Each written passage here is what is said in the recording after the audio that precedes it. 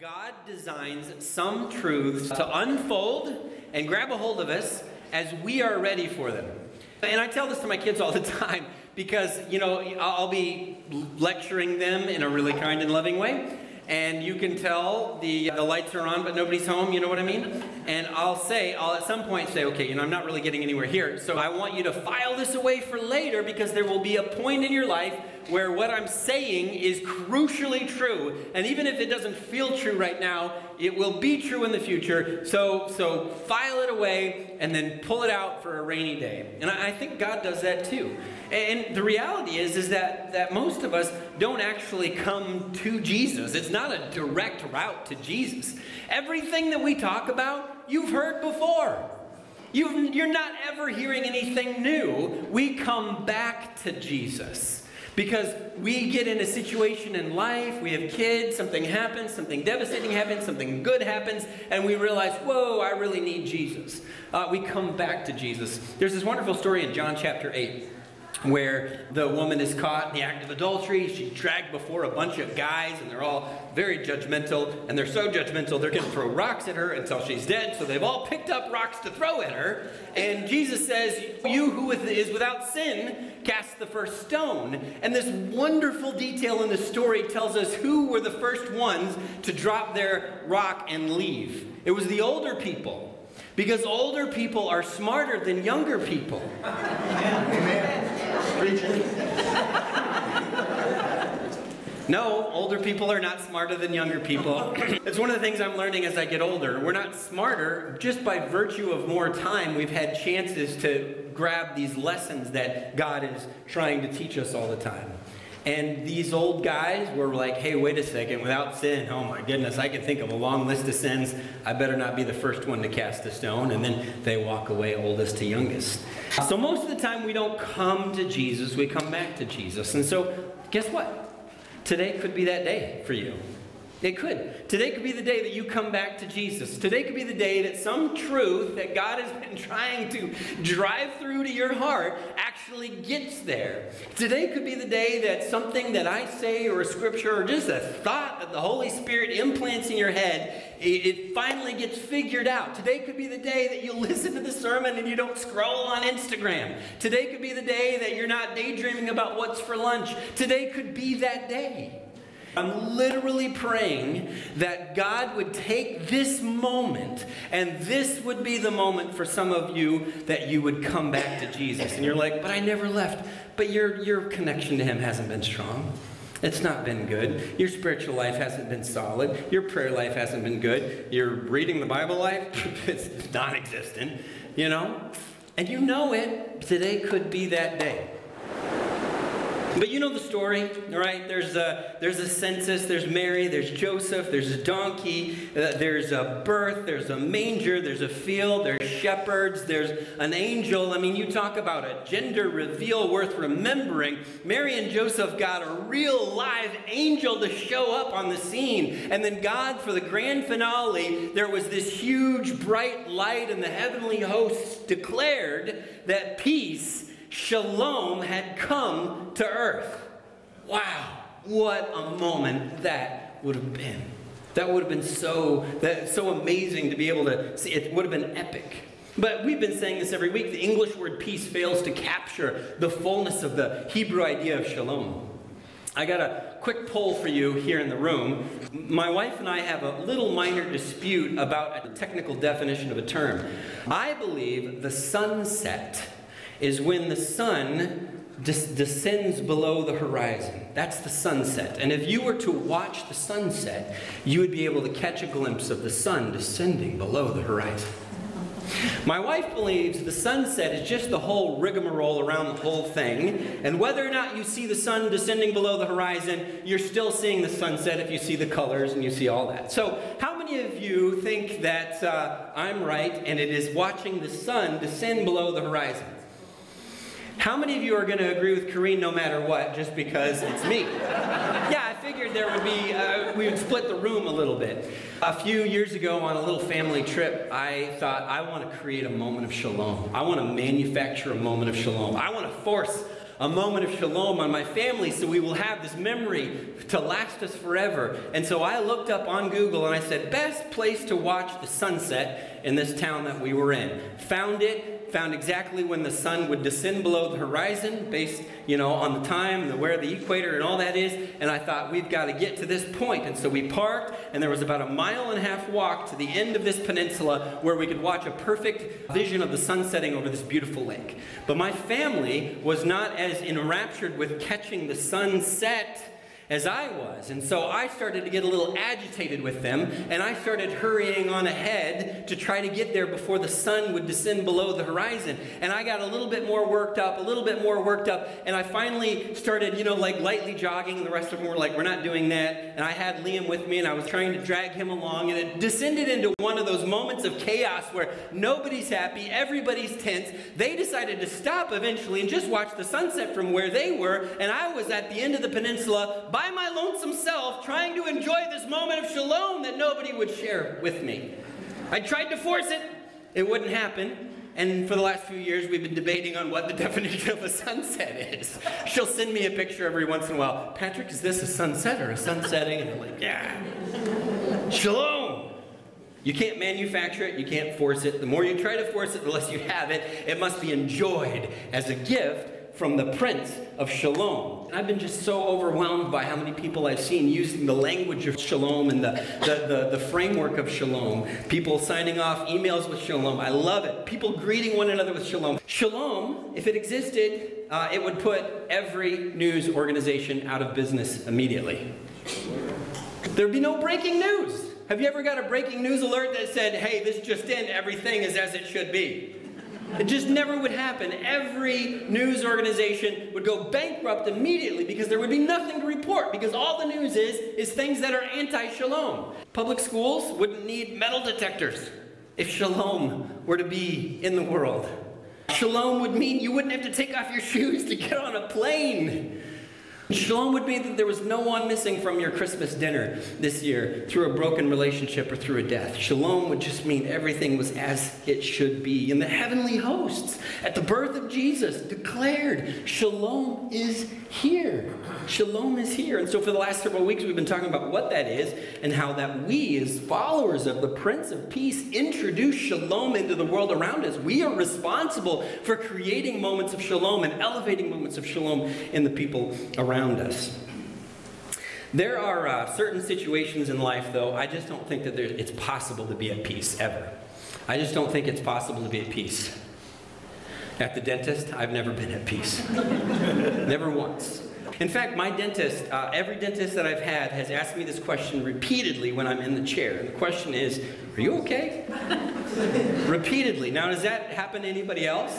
And what I realized is I'm trying to exude this air of peace and calmness in this chair. But seriously, every muscle is tensed because I'm ready for the drill to hit a nerve in my tooth. I'm just completely tense the whole time. I'm exhausted when I'm done going to the dentist because I've just been tensed up for an entire hour. Are you okay, sir? Yeah, I'm fine. Everything's great.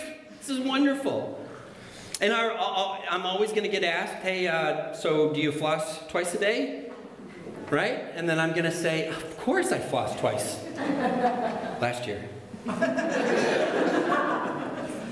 I'm going to get a bill that feels like it's more expensive than it should be. They're going to find cavities. It's not a peaceful moment. And I actually think there's a correlation for a lot of people in their relationship with God, where they're just never at peace. They're never calm. They're never at shalom when it comes to their connection with God, their experience with God. I mean, some people are like, well, why would I read my Bible all the time? It's just full of stuff that I'm not doing, I know I should do, and I'm just going to feel guilty for not doing it, but I'm probably not going to start anyway. I mean, no, I don't pray enough. I mean, yeah, and every time somebody brings it up, I feel guilty about it, but I don't wake up early enough, or I don't stay up late enough, or I just can't focus, I can't do it, So every time I think about prayer, I feel tense, or going to church, or getting spiritual about a spiritual life in any way. I mean, God's just going to tell me all the things I'm doing wrong, and I know what I'm doing wrong. Why would I go to church? Why would I read my Bible? Yes, I know something's wrong. And so what happens is people often just settle in, even if they come, even if they have some sort of connection with God, they just settle into this distant, uncomfortable, tense relationship with God. It's not peace with God. It's a distance from God. And I think that characterizes a lot of people's relationship. Maybe you would put different language to it. Maybe that would be true for different reasons than what I've given you. But I think that's a reality that a lot of Christians experience. They don't have shalom with God. There's no life as it should be with God. There's no peace with God. There's distance. And it's kind of a bummer, especially around Christmas, right? Because this is the one time of the year society starts to get on board with the Jesus story. And for us to be confronted with this reality that a relationship with God is not what we want it to be. It's distant and sometimes confusing and cold, and I don't know exactly what to do about it. Maybe you've even been suspicious of people who claim to have a healthy, vibrant, flourishing relationship with God. Now, I know there's some people who even feel like, even in this room, who are here today and have come week after week, who feel like they've resigned themselves to second-class Christian status, and they're always going to be on the outside looking in. And every time I talk about reading Scripture, or every time I talk about praying, they're going to be like, I'm not going to do that. That's not really for me. Or when we talk about this scriptural formation journal, some of you have already pre-decided that you're not going to participate because that's not your thing. Why would I read the Bible every day? It's just going to make me feel bad. And they've resigned themselves to this sense of distance with God. Now, I don't like to spoil the ending because I like people to pay attention through the entire sermon, whether you want to or not. But I'm going to spoil the ending of the sermon today because the truth is, a person who feels cold, distant confusion from God and their connection with God, that is not what God wants for you. That is not what God wants for you. That's not what you want for you. That's not what any of us want for you. None of us want you to feel like I'm on the outside looking in and I will never feel as connected with God with person like that person over there because I got some junk in my life.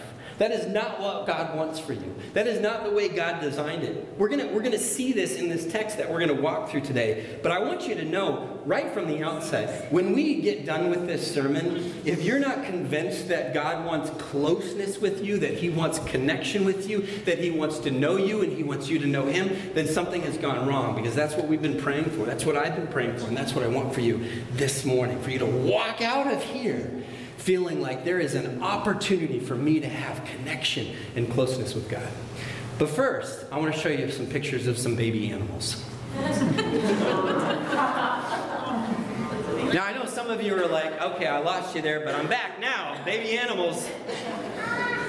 How many of you saw those pictures and there, even if you didn't vocalize it, there was something in your heart that went, aw, cute little animals. That pig looks delicious. I'm thinking about lunch now. I think there's something in human nature that is designed by God to see some small little baby version of anything and have that response in them. Oh, I'd like to have a little pet pig. I think, or a little pet bear. I mean, look at that monkey. I mean, my goodness. If somebody was selling those on the street corner, you would buy one. I think this is true to the degree that even animals that grow up to be scary, when you see little baby versions of them, you're kind of like, aw. Aw, little alligator, cute little alligator. No? Cute little snake? I mean, the snake's smiling. No, you're not getting that? I mean, that's a bat in a blanket. I know, it's super cute. Or a little baby rat, you know? No, not gonna happen. There's just something in humans that we're okay with the baby version of something. Even sketchy looking babies bring out that desire for us to care for them, right? Like, oof. I hope this is a ugly duckling situation, because it's the grown-up versions of babies and humans that we're not excited about. This is the time of year the world, our society, our globe pauses for a moment and begins to think about the story of Jesus. But it does seem like our society says, you know what, I can handle the baby Jesus. I'm not sure if I can handle full-size Jesus, but baby Jesus, yeah, I'll allow it. And I think that's great. That's a start. That's a start. And if it sparks a little curiosity or a little interest in somebody, that's awesome. But that baby, that little nativity scene, that little tiny baby is hiding a secret. I want you to take your Bibles, if you would, turn them on, scroll over there, read on the screen to Colossians chapter 1, verse 15. And I want to talk about that little tiny baby version of Jesus. Colossians 1, verse 15. The Son, the baby, is the image of the invisible God.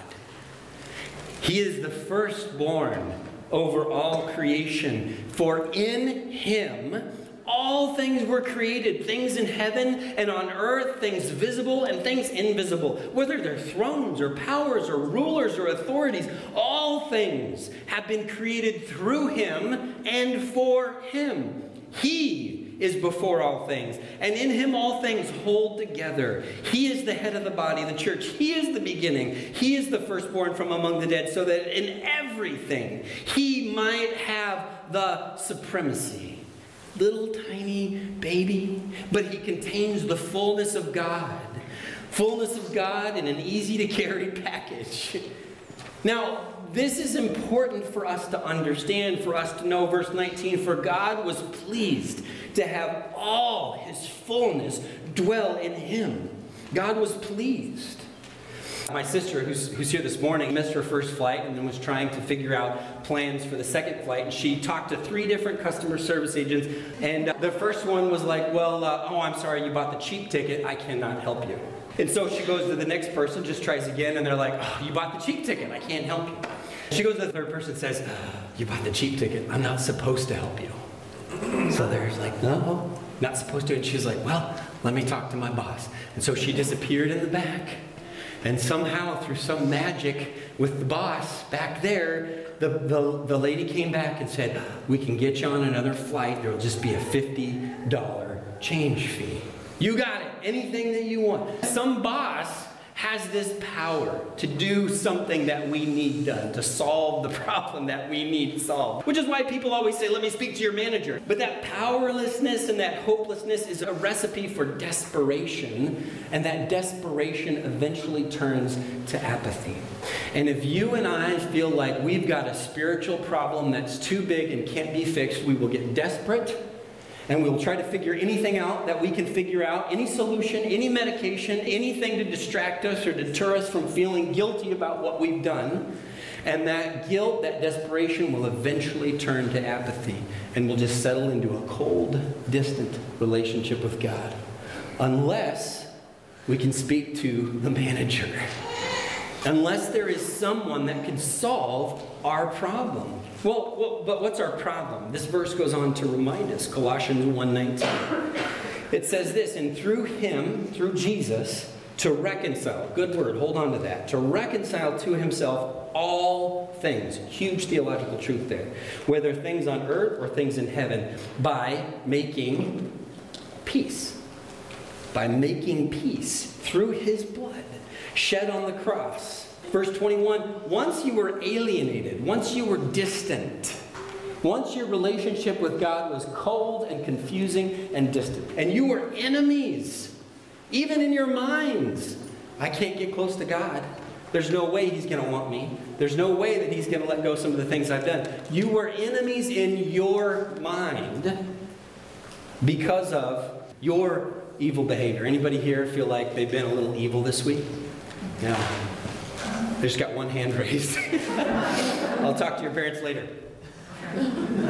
Evil behavior. That seems a little intense. Can we hit the brakes on evil behavior? Let's save words like evil for really evil things like serial killers or people that disagree with us politically. That's evil behavior, but not just the common everyday person. Imagine a teacher using this language on a report card.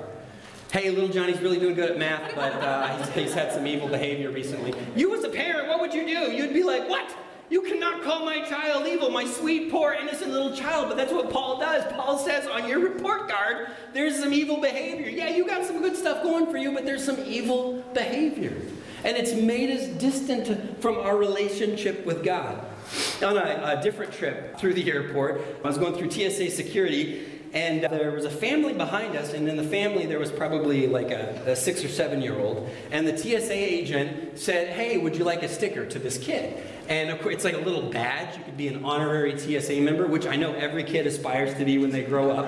And so the TSA agent was like, would you like a sticker? The kid was like, of course. You know, what kid has ever said no to a sticker? And so the TSA agent said, here you go. But he said, but there is a condition. If you accept this sticker, you have to listen to your parents and be a good boy. And you know what the kid did? He gave it right back to him. I cannot accept those conditions for that sticker. That is not worth a sticker. I want to engage in some evil behavior on this flight. I thought that was so funny. I mean, he's just being honest, right? Yeah, we have good in us. We have good in us. But we have a little, or maybe a lot of evil behavior too. We've thought some thoughts that weren't good. We've said some things that weren't kind. We've done some things that weren't for other people's benefit or well-being. We've been talking about how our culture will accept a definition of evil. You'll see it in the news. And people are happy to say, oh, what that person did, that racist thing was evil. That person who's on trial, what they did was evil. People are very, very happy to declare something to be evil. But because we've lost the framework to talk about sin, people have lost the ability to find redemption from evil. All you can do with someone in the news who's done something evil is get rid of them and hope that they never come back. That's all our culture can do with evil, because we've lost the language of sin. We've cut ourselves off from the only solution to evil other than just kicking everybody out. There's no reconciliation. And Colossians 1:22 says, now he has reconciled you. He has brought back into harmony, shalom. He's reconciled you by Christ's physical body through death. And there's a lot here I wish we could dig into, but we just don't have the time. But he has reestablished for you shalom with God. But I want you to see what it goes on to say. This is mind-blowing to me. And I want you to just listen. Verse 22. But now he has reconciled you by Christ's physical body through death. Now listen to this. To present you holy in his sight, without blemish, and free from accusation. Several months ago, I was doing my own reading, and I was reading through the book of Colossians, and I was reading that, and I thought, that can't be right. I must have a bad translation, because I've read this passage before. I've preached this passage before, and I thought, what Paul is saying there can't be right. And so I actually got out other translations of Scripture to read through this, and the New Living Translation says, yeah, he presents you without a single fault. Without a single fault? What? I know my own faults. What are you talking about? He presents me without a single fault. The English Standard Version says, he presents you blameless. Blameless. Are you kidding me? I have got plenty of things to be blamed for. That's not right at all. King James, if you like old school, says, he presents you unreprovable. You cannot be reproved, right? I'm unreprovable according to God, in God's sight, because of Christ's death in his physical body. The New American Standard says you are beyond reproach. Now, that cannot be right. That's not right. And here's how I know it's not right. Here's how I know this verse is not telling us the truth. Because I have a list of accusations in my own head. It's a voice in my head that's always scrolling, and it's always playing, and it's ready to go. And if God can't think of any accusations for me, well, then I can provide him a list. I can be reproved. I am not above reproach. But this passage is telling me he has reconciled me by Christ's physical body through death to present me holy in his sight, without blemish, and me free from accusation. Are you sure? Listen to every word. But now, right now, as you sit in that uncomfortable chair wishing this sermon would get over, right now, God has presented you reconciled. Meaning whatever was broken and distant, God has mended together. He's presented you reconciled by Christ's physical body through death to present you holy in his sight, without blemish. What? And free from accusation? Are you sure? Paul is talking to us. Paul is talking to those of us who feel inadequate, who feel distant, who feel confused, who feel like we are on the outside looking in. Paul is talking to you. Paul's talking to you. Did you know that? You who feel like you've got something in your past that if anybody ever knew, he's talking to you, that you are free from accusation. Why? Because somehow you're good enough? No. Because of Christ. Because of his death in this physical body. That's why. That's unbelievable. You know what? The good news of the gospel, it's not just good news, it's awesome news. It's not just okay news, it's incredible news. It's not just, oh, that's nice, it's amazing news. This should be breaking news. This should be the thing that we're telling everybody. And some of you even right now are thinking, okay, Patrick, all right, let's not go too far, because let's talk about all the stuff that we have to do, because if you're not careful, Patrick, you're going to give people the impression that everything that had to be done has already been done. Oh, that would be a tragedy, wouldn't it? If everything that needed to be accomplished had already been finished on the cross, that'd be terrible if we gave people that impression. But what about cleaning up our lives? What about letting the Holy Spirit clean up your lives? What about all the, I need to pray an hour a day? What about God allowing the Holy Spirit to come into your life and create those impulses in you that maybe you lack now? What about the distance that I feel from God? What about the Spirit of God infiltrating every corner of your life and convincing you that God truly, deeply loves you? That would be amazing. But there's got to be a catch, right? Well, verse 23, here's the catch. If. Oh, okay, I knew it. I knew there was a catch. If you continue in your faith. What is your faith? Believing that Christ has done this for us. If you continue in your faith, established and firm, and do not move from this hope. Don't move from this hope. That's all God is asking. Don't move from this idea. Don't move from this reality. That's what God is asking you. He will work out all those other details, all that junk you've got, all those things you need to change, all that stuff you need to repent of. Yes, God will work through that. Don't worry. God's not going to leave you hanging. He will deal with that. But don't move from this hope. And then he wraps up by saying, this is the gospel you have heard. That's so beautiful. See, the truth is you're not hearing anything new this morning. This is stuff you've already heard. But maybe today's the day where we don't come to Jesus, we come back to Jesus because of this reality. Maybe this is it. Maybe for you it has been 10, 20, 30 years of a cold, distant relationship with God. That's not what God wants for you. That's not what you want for you. That's not what Christ's death has achieved for you. God designs some truths to unfold as we become ready for them. And I hope and pray that you are ready for this truth today.